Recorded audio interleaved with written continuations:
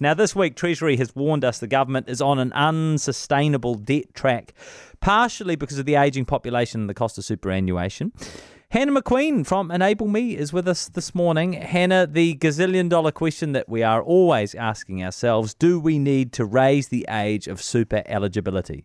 Well, Treasury have suggested that's one of the tools that we've got available to us. I mean, no big surprise. We've got a train crash up ahead where the cost of the ageing population and the current commitment is unsustainable. And if you then kind of pile that on with the COVID borrowings, it's starting to make the future economic picture of our country not as rosy as what it once was. And Treasury have been harping on about this for many years, going back to the last governments, right? So it's not a surprise that the baby boomers are getting older and there's a lot of people that are going to need a pension. It's just suddenly we've come to the point where we need to have an open conversation about it.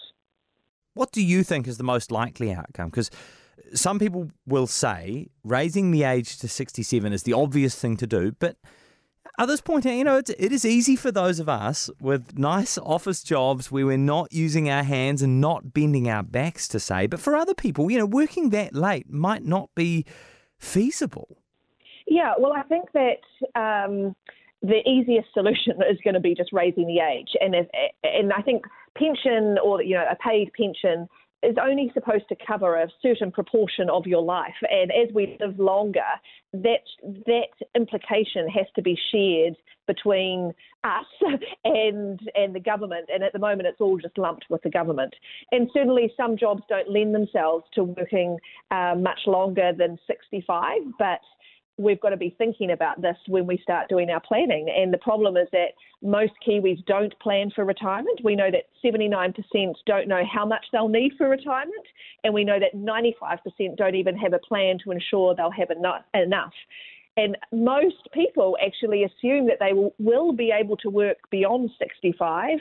But in reality, it shakes down that they never work as long as what they intended or felt that they could for various reasons, not just ageism. It could be ill health. It could be just a lack of a job that allows them to phase through and lower their income. So the challenge is that we're living for longer, and the pension, which accounts for maybe $500,000 of what you are going to need in retirement, that isn't enough for most people, and the longer we live, obviously, the bigger the gap's going to be. So there are some big things to think about, but I think the first thing is let's try and understand how big the problem is on a person-by-person basis. So we're starting to address that in a way that's constructive.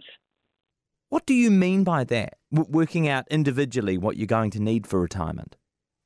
Yes.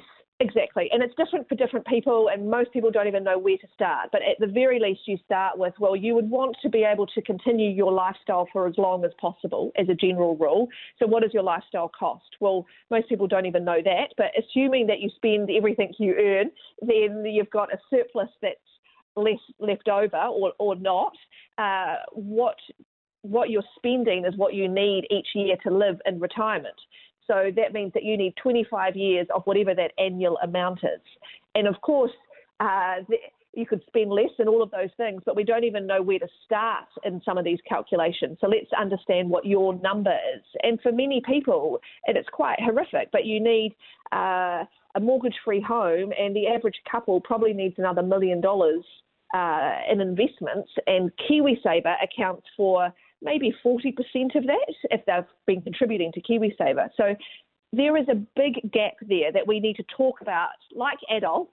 And if we are going to do something like increasing the retirement age and actually dealing with the problem so that this next generation doesn't have to deal with it again, then maybe we accompany that with some better retirement planning tools so people understand, well, what is my number, what's my gap, and what are my options to close that gap? Because there are heaps of options to close the gap for retirement.